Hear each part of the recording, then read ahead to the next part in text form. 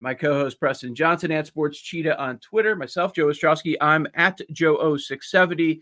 Eli Hershkovich, the executive producer. Jake Hassan, the board op. Dylan Burns is directing. So we have to start off, Preston, with what we saw last night. And I know you're probably, I don't know that you're nervous, but your mind is all about that first game tonight with Gonzaga. I'm not that nervous about that game, to be honest. I'll say this though. Since I'm a UCLA fan, I actually been more nervous about the Michigan UCLA game, just from a fan perspective.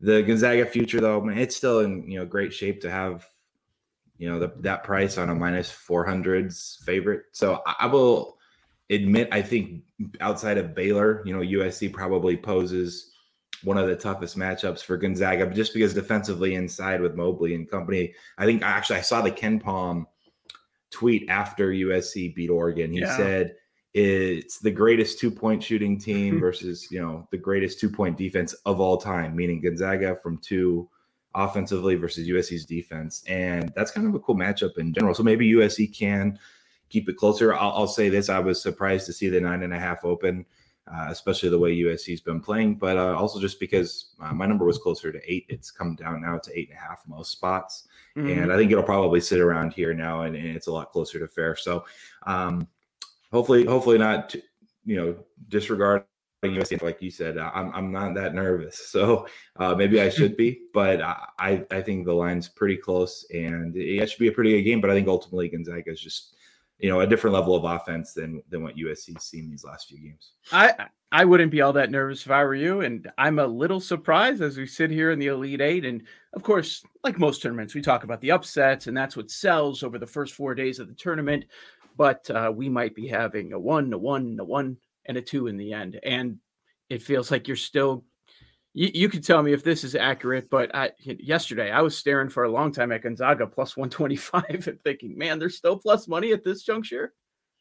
Oh, interesting. I hadn't even looked at updated actual futures odds. That's probably not like the thing was interesting when they were still plus 200s before the tournament even started, is just that they were going to be such big favorites a couple of times. Like, really, this is the first time they're not a double-digit favorite, and it's pretty close. So now that their next 2 games will be, even smaller spreads, most likely, it's probably not like super value at plus 125. I just thought you're almost getting the same exact bet in, plus 225 before the tournament started, unless you really thought they were going to lose, as a 15-point dog, which it's possible, but, Oklahoma, Creighton, like those teams weren't really going to beat Gonzaga very frequently. So I think betting it now is probably the time not to, I should say, and staying away because, you missed out on 75 cents to $1, depending on the book, before the tournament even started. Yeah, what has really changed? Gonzaga did exactly what we were all expecting them to do. Joe Ostrowski, Preston Johnson. This is BetQL Daily. We're here weekdays on the BetQL Audio Network, 10 a.m.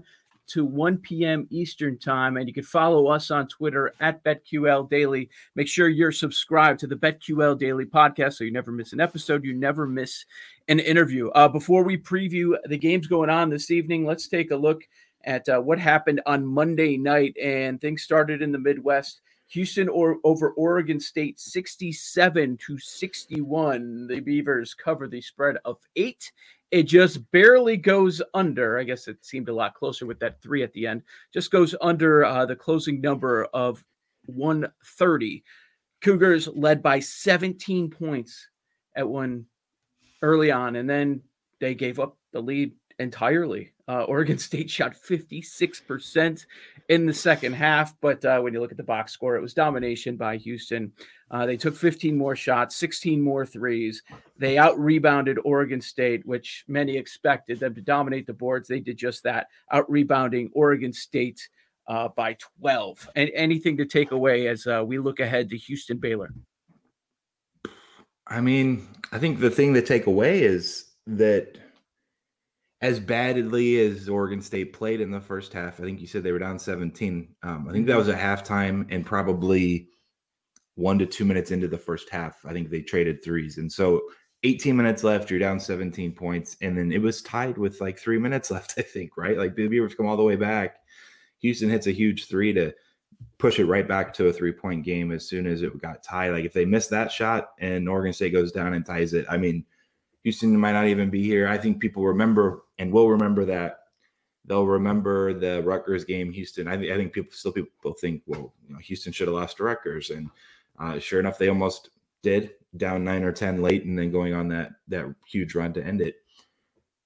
Baylor's basically exceeded expectations to this point. So my guess is that I think I saw it open 4.5, and I'm not sure if it's 5 everywhere yet, but places that are at least offering it, I believe, went to 5 almost immediately. Yeah. And I guess that doesn't surprise me. At the same time, my number is closer to 4. So at some point, meaning 5.5, I think Houston would be a buy point. I don't know if we'll get it to that point, but it's hard for, I think, people to, one, trust in Houston as a whole, because they probably didn't play as good of a schedule as most teams. And so there were question marks with Houston going in. Their path ended up being really, cupcake, for lack of better terms. They didn't really look great in 2 of those games anyway. And now Baylor's kind of looking like the Baylor we saw from, the first 75% of the season or so. And I think Baylor will be a popular side. I'm hoping 5.5 is probably a good buy, though, in the Houston. When it's all said and done, I think this should be closer to 4. Arkansas, again, they were down 20 in the first half, came all the way back and cut it to 4, and then missed their next 10 shots. And Arkansas easily could have, beaten Baylor in a different night, different path, different avenue. It's all part of the randomness. But I wasn't necessarily super impressed with Baylor's performance in the end, considering Arkansas really didn't get going until that second half either. I know it's what Arkansas has done a lot this season, gone down, and then they have their comeback late. But this time, it's much tougher to do that when you're facing the Baylor Bears here. But it's kind of striking how both games, and I know this is college basketball with the game of runs and all that, but both games you had Houston, they led by 17, they blew it, and you had Baylor, they led by 18, and then all of a sudden, with a matter of a few minutes left, it's a 4-point ball game here. Yeah, I feel like even USC Oregon game, right? USC jumps out to the big lead early. Yeah. Oregon got that down to 6 single digits, 7, maybe. It was single digits after they were down 20 something in the second half. There has been, it seems like, an extraordinary amount of runs that just aren't quite enough for the crazy comeback upset, but they're getting there. I'm sure people that are betting in game, like, oh, Oregon's plus 20.5 now live and 18.5, like they were just firing away. Or if you're an Arkansas fan and you're like, oh, well, we always start slow, and you're hitting Arkansas plus 15.5, 14.5 in game yesterday. That's been paying off for people for sure. It's not something you should generally do, because we've seen teams just keep blowing out the other team. But another example is even Gonzaga starting slow in their games against Creighton, especially the Oklahoma game. They went down 8 or 9 points right away, and then obviously came back, and they're covering those games anyway, despite starting slow. And I watched a game with a friend last night. That was the Baylor-Arkansas game. And I got in my car after the game, and I was driving home, and I had the thought, and I don't know if you have an answer to this. This isn't even really a sports betting related question, but sure. Do you think like Musselman's in there getting ready for the Elite Eight? Like, we've started slow every game. How do you talk to a team, or how do you figure out, like, you approach the coaches, like, why is it that we start slow every game? Do you think maybe we could try to get to 10 points first this time? Like, maybe that would help us, especially now we're playing Baylor. I don't understand how it is that every single game, seemingly Arkansas needs 5 to 10 minutes to get into a flow, and then they look like a legitimate top 10 team. If they had just figured it out for 40 minutes, like one time, or in that Baylor game, I think they probably are in that, if not win it. Again, they basically punted the first 10 minutes away, went down 18 points, and it was a 4-point game late with a few minutes left. So I just don't get it, how some of these teams, is no matter what they probably are trying to do or say, they can't get anything going for the first 5 to 10 minutes. I guess I know you're not supposed to say this in the sports betting world, but I guess that's why some people end up following trends and they think it works all the time, because with specific teams, you can fade Arkansas in the first half, and you can roll with Arkansas in the second half. Yeah, that worked for me over the weekend when I was jumping on Baylor when they were an underdog in the game against Villanova, and Arkansas was a straight up underdog against Oral Roberts. And I know plenty of people have done very well with the live betting going on in recent rounds in this tournament. So we've got Houston in the Final Four for the first time since Phi Slamma Jamma. That was so long ago. I don't even really remember it. And now we've got Baylor in the Final Four for the first time in 71 years. And as you mentioned, the market is at 5 now, a total of 135.5 between Houston and Baylor. That game coming up on Saturday. As a Pac-12 fan and observer, where are you on Oregon State? And I know we're always looking ahead, and we're obviously going to focus on what we saw last night, what we're going to see tonight, and in the Final Four and all that. But what we saw here at the end, does that mean Oregon State is going to be in the mix going into next season? That's a fair question. So a lot of the times, how good or how far a team goes is obvious thing. Most obviously you can say it's correlated to how talented your team is, right? But it's also a mix of maybe your coach and schematically what you're doing. Bad to good teams can go on runs. Good to above average teams can go on runs. I think that's where Oregon State probably lies now, is that they are better than obviously everyone anticipated. I believe everyone was saying they were picked 12th out of 12 to finish in the Pac-12, right? Like, and now they're an Elite Eight team. They were tied with 3 minutes left, almost a Final Four team. That's probably an extreme. They're probably not that good. They're not going to make a run like that again, but they're better, obviously, than the bottom half of the Pac-12. I think at this point they've earned that. And so you never want to overreact even to one entire season. I know that sounds crazy. It's like, well, yeah, they played the whole season. Well, this season they actually probably didn't play as many games as a typical full season, but you never just want to react to even 20 games of data, right? Where they finished 18-4 against the spread. I think it's the number people are throwing around. Yes. With that cover yesterday late. I wish I could tell you an answer. I'll say my numbers probably. I'll look at that in the meantime. Maybe at some point in the other show, I can look and see, because I've been adjusting them up now for the last 7 to 8 games quite heavily, and I don't think I have them in my top 25.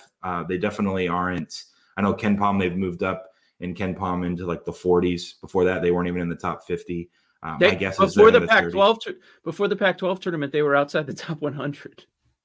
Oh, geez, even before the Pac-12 tournament. Yeah. Okay, so there you go. I mean, my guess is they're in the 30s for me now, which it's good. Again, it's good. It's above average, but it's not a team I'm thinking is going to contend next year. Okay. And with Arkansas, the fan base, even though a little frustrated by the slow starts, you have to be pleased that it looks like this round of coaches, Musselman's not going to be leaving. This is a guy that has bounced around a lot, whether you talk about in the NBA, back in the CBA days, he was in the D League before going to college basketball. So you've got to be happy about what he's built there in year number 2. And a lot of times you think it's going to grow. It doesn't always work. It doesn't always work that way. I saw that many years ago after Illinois made it all the way to the title game with Bruce Weber, and then it was all downhill after that. But their mentality has to be, okay, we're here to stay. That speaks to, I guess, part of the randomness, right? You can even have a team that makes the final, and they're not that great the following year, even if it's with similar personnel, right? Similar players. So, yeah, I mean, it's positive. It's confidence you're bringing to the program. And the thing is with Musselman, I think, I don't have coaching rankings in front of me, but even at Nevada, he always did a really good job and was respected. And so when someone like that does it, and then they do it again on a different team with a different program and this quickly, it's probably less random than if, it was done from a coach that came out of nowhere, or if they did it at a really small school in a smaller conference, which is, we see that happen all the time. But to do it in the SEC this year and everything, I think it's at least confidence boosting. And will they have NBA talent every year going forward? We'll see. I mean, that's obviously helpful too. And if they can keep recruiting at that level, then I think they'll be in the mix. That's Preston Johnson. I'm Joe Ostrowski. This is BetQL Daily. Coming up next, we're going to break down both Elite Eight matchups tonight. We've got Gonzaga as 8.5-point favorites against USC, and Michigan -6.5 against Preston's UCLA Bruins. See if there's an upset Bruin tonight with one of these two matchups, since as far as straight up, it went chalk on Monday evening. You're locked into the BetQL Audio Network. It's BetQL Daily on the BetQL Audio Network. Download the BetQL app today to get the latest analytics to help you beat the sportsbooks. And that's it. This unlikely run continues for UCLA. The Bruins dance into the Elite Eight. An overtime victory against the number 2 seed in the East, Alabama, 88-78. It's BetQL Daily with Joe Ostrowski on the BetQL Audio Network. BetQL helps sports bettors of all types, from the first-time bettors to hardcore, make more informed betting decisions using data and analytics. Use our promo code DAILY for 20% off any subscription. Joe Ostrowski, Preston Johnson, Preston at Sports Cheetah on Twitter. I'm at Joe0670. This is BetQL Daily, our weekdays 10 a.m. to 1 p.m. Eastern Time on the radio.com app. Preston, are you still starting to look like your CryptoPunk? That's why I'm wearing a beanie today. Okay. No, I did actually shave the sides of my hair. So once it grows in a little bit more, I'll be able to kind of get a barber or a hairstylist to actually get the hair looking back to normal. But that was fun. But it definitely doesn't look right if I'm not wearing a hat or a beanie. People don't know what I'm referencing. Check out Pete Overzet's Twitter account, and you can see a funny video with Preston Johnson and Pete Overzet having a laugh over the crypto punk craze that is going on right now. So let's break down these two matchups tonight. First, it's Gonzaga and USC. They decided to make this one the early game, so the West Coasters have to watch this one late in the afternoon. And at the time of this recording, Tuesday morning, it is 8.5. A total of 153. You mentioned it earlier. KenPom was very excited once this matchup was set to see that it's going to be the number 1 2-point offense of all time in Gonzaga against this year's number 1 2-point defense, the USC Trojans, and both teams just breezing right to the Elite Eight, and USC part of that as well. They crushed Drake, Kansas by 34. Oregon, the final score said 14, but that was a non-competitive contest. No, it's true. It was, it felt like for the majority, I would say, 8 minutes left in the first half to about 8 minutes left in the second half, it was 15 to 24 range. So, I don't know what to ultimately make of what's going on with USC, because we've talked about it a little bit with, I think we did on this show with Oklahoma State, and having someone like Cade Cunningham or USC and Mobley, and having those types of NBA level guys, and just the progress you make over the course of a season, similar comparisons like as past Kentucky teams. Now, maybe past Kentucky teams had 2 or 3 NBA guys.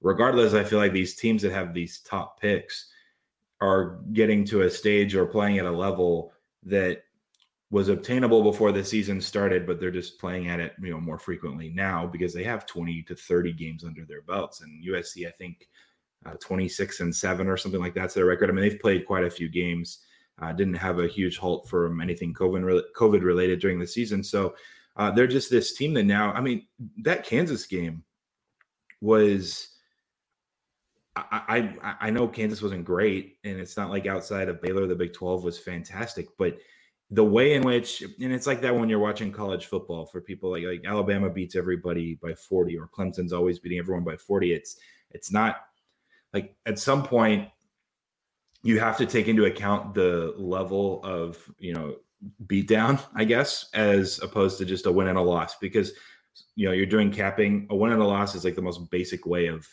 projecting a team going forward. Okay, well, they're 10-0. Well, one team could be 10-0 and won every game by 1, 2, or 3 points. Another team could be 10-0 against the same schedule, but they're winning by an average of 22 points. The way USC's played, like if you look at the NFL, everybody knew that the Steelers were a fraud. Like, Steelers fans would tell you that, okay, they're not whatever they were, 10-0. Well, the Dolphins won a bunch of close games too. Yeah. I think. Yeah. And they rely on a ton of turnover stuff. Takeaways. Yeah. USC's, like, their numbers now are just at a level, and maybe they're shooting the 3 ball a little better than norm, but their defense is just ridiculously elite, holding Kansas to 51. And then that Oregon offense, which, by the way, since Will Richardson went in the lineup, I think the stat I saw in February, they're 1.29 points per possession, which 1.3 points per possession in any league is like record breaking. Gonzaga this year, who was like above everyone else by far, was only 1.2. And Oregon was 1.3 basically since February, and they couldn't that USC zone. Look, Oregon eventually figured some stuff out in the second half, but they only scored 68 points. So there's a chance here that USC is just better than even we're catching up to and getting to. And again, I think this should be a spread of 8. So at 8.5 now, I think most places it's pretty close to fair. There's always going to be a slight Gonzaga tax, I feel like, especially after they covered all 3 games as a huge favorite. But I feel like maybe we didn't credit USC enough just for the talent they have on the floor. And it's that type of NBA level talent, if they're hitting some threes too, that can beat anybody. And by anybody, we mean the best team in the country, and that's Gonzaga. So the only close game this year was the 3rd game of the year against West Virginia. The only time Gonzaga didn't win by double digits. That was 87-82. And you look at the way USC is with the ratings and just the way they're playing right now. There was Iowa in that, like that was right after that West Virginia game. But this is by far their toughest opponent of the season, correct? I would say Aaron, you're back. It was due. It's been 30 minutes or so. Yes. I was just going to say, I think the toughest competition for Gonzaga was that BYU game at the end of the West Coast Conference. Sure. Because they ended up winning by like 10, I think, after some fouls late, but that was tied under 2 minutes. And BYU was up 12 or 14, I believe, at halftime. I think that was the biggest scare Gonzaga actually felt. The West Virginia game, I don't recall ever thinking, oh no, Gonzaga might lose this. I just never got that sense. Gonzaga was a dog to win that BYU game at halftime based on the betting markets. I remember they were -11 second half, and they were down by either 12 or 14 points. That's right. So, and at one point, I think it was still double-digit game, mid second half. So they were more like plus 175s on the money line in game. That was, I think, the biggest scare. And it was almost a good time to have it because now they're in this tournament and they're just crushing teams. But I will say this, I think as far as how would USC do in the West Coast Conference, I mean, they'd be far and away, I think, the second best team. I thought BYU, even though they had I think they were the same seed. I thought BYU was pretty overrated. That was one of the reasons I liked UCLA and stuff in that first matchup if they got by Sparty. So, yeah, USC by far outside of maybe West Virginia and Iowa early on in non-conference. Best team they've played in a long time. And a team like BYU even scared them when BYU just didn't miss that first half. And if USC's shooting like they have been, and their defense is going to be the best I think Gonzaga's faced, period. Good luck. We might be in for an actual close game and a Gonzaga scare tonight too. Just betting strategy. So you've established that you have Gonzaga futures. You got them at a nice number before the season started, 10-1. Only futures you have in college hoops. When you have a future in play and you're now at the Elite Eight, even if your numbers are telling you there's an edge or a bettable edge, let's say, I know it's not the case, but let's say you had one in this game on the Gonzaga side, would you still bet Gonzaga or would you just back off and roll with your futures? So something I've always done, which is maybe I've hindered my bankroll growth doing this, but I've always separated my overall bankroll by league. And then not only that by sport and league, but by preseason futures that I am going to be like locked up and they're just sitting there, especially when I was living in Las Vegas. You're not betting on credit or anything. You have to front the money, and then you have to wait for, say it's college football, which is the majority of my preseason futures, where I would bet all the win totals, all the games of the year, and your money's just sitting there tied up in tickets for 5 or 6 months. And so I would have a separate allotted amount for that. And so I would not treat a future on Gonzaga, for example, as influencing my decision-making in this one game, because I kind of already made the decision that, my preseason futures allotment is for that. And I'm not going to let that dictate anything. So if I liked Gonzaga tonight against USC, again, I think the spread should be 8. In fact, I liked USC a little bit early on at 9.5, 9. I would be betting Gonzaga though. I wouldn't. And a lot of people will double down, triple down. They have a future, and then you see them always just betting the same team anyway, again, in tournaments or playoff series or whatever it might be. So that's the way I've done it. I think doing it that way, I was not probably betting enough, because if you're having, a futures portfolio bankroll, regular season bankroll for every league and every sport, I was probably splitting it up too heavily.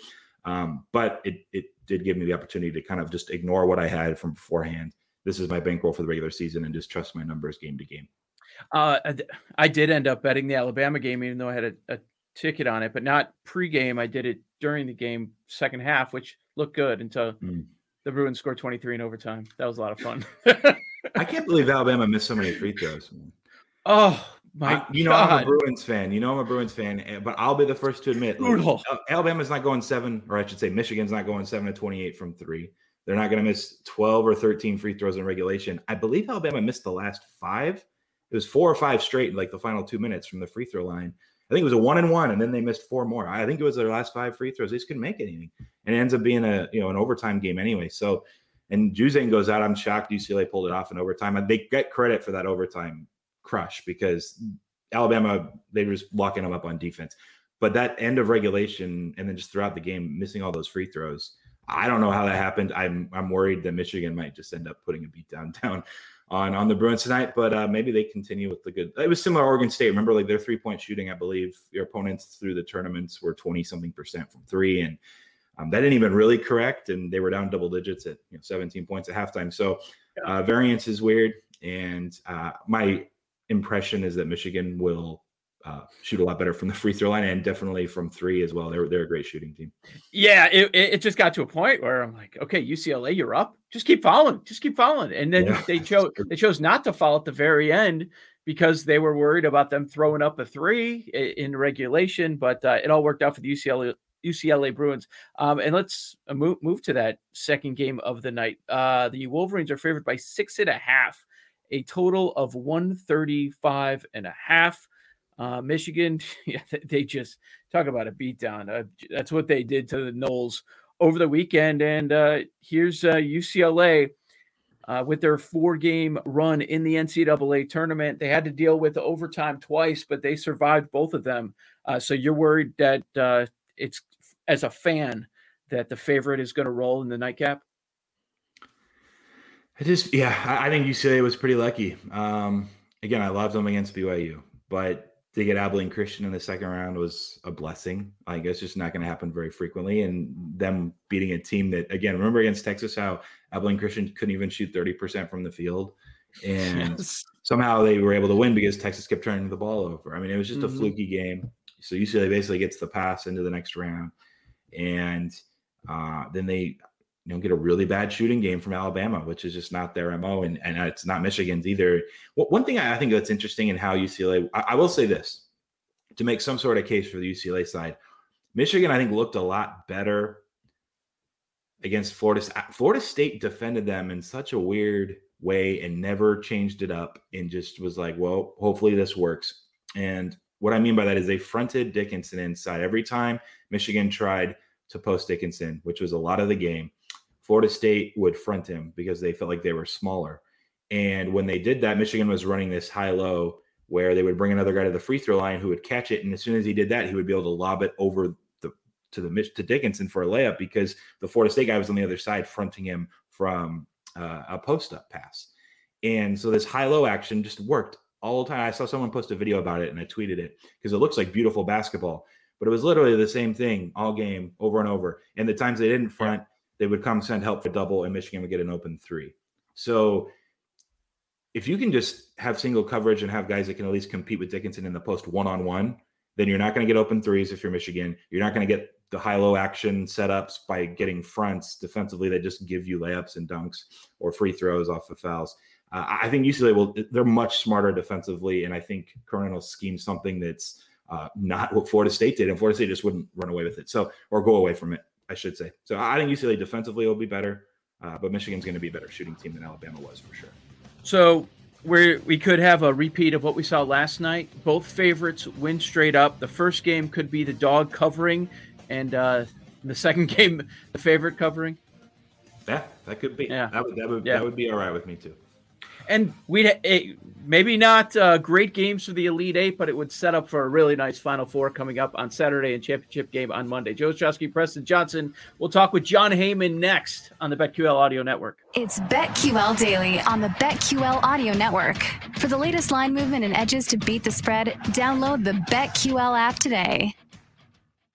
It's time to start placing smarter bets, more profitable bets. If you're an experienced sports bettor or someone who's just starting out, BetQL is here to help us all become better bettors. BetQL runs hundreds of thousands of simulations and rates each potential bet on a scale of 1 to 5 stars. 1 star? Maybe skip that game. 5 stars? That's like a big green light telling you to go. Look, you wouldn't torture your stomach with a 1-star restaurant. Don't do it to your wallet. Get access to data and insights the sportsbooks don't want you to see. We're talking about real, proven analytics here, not some hot takes from a random guy online. BetQL's computer model analyzes every bet every day to find you the best opportunities. Pro and college games, football, basketball, and more. You can sort by sport or choose from a list of the best bets available right now in real time. So before sitting down to watch your favorite sports, see if the data backs up your betting instincts. Bet smarter and beat the books with BetQL. Download the BetQL app or visit BetQL.com today.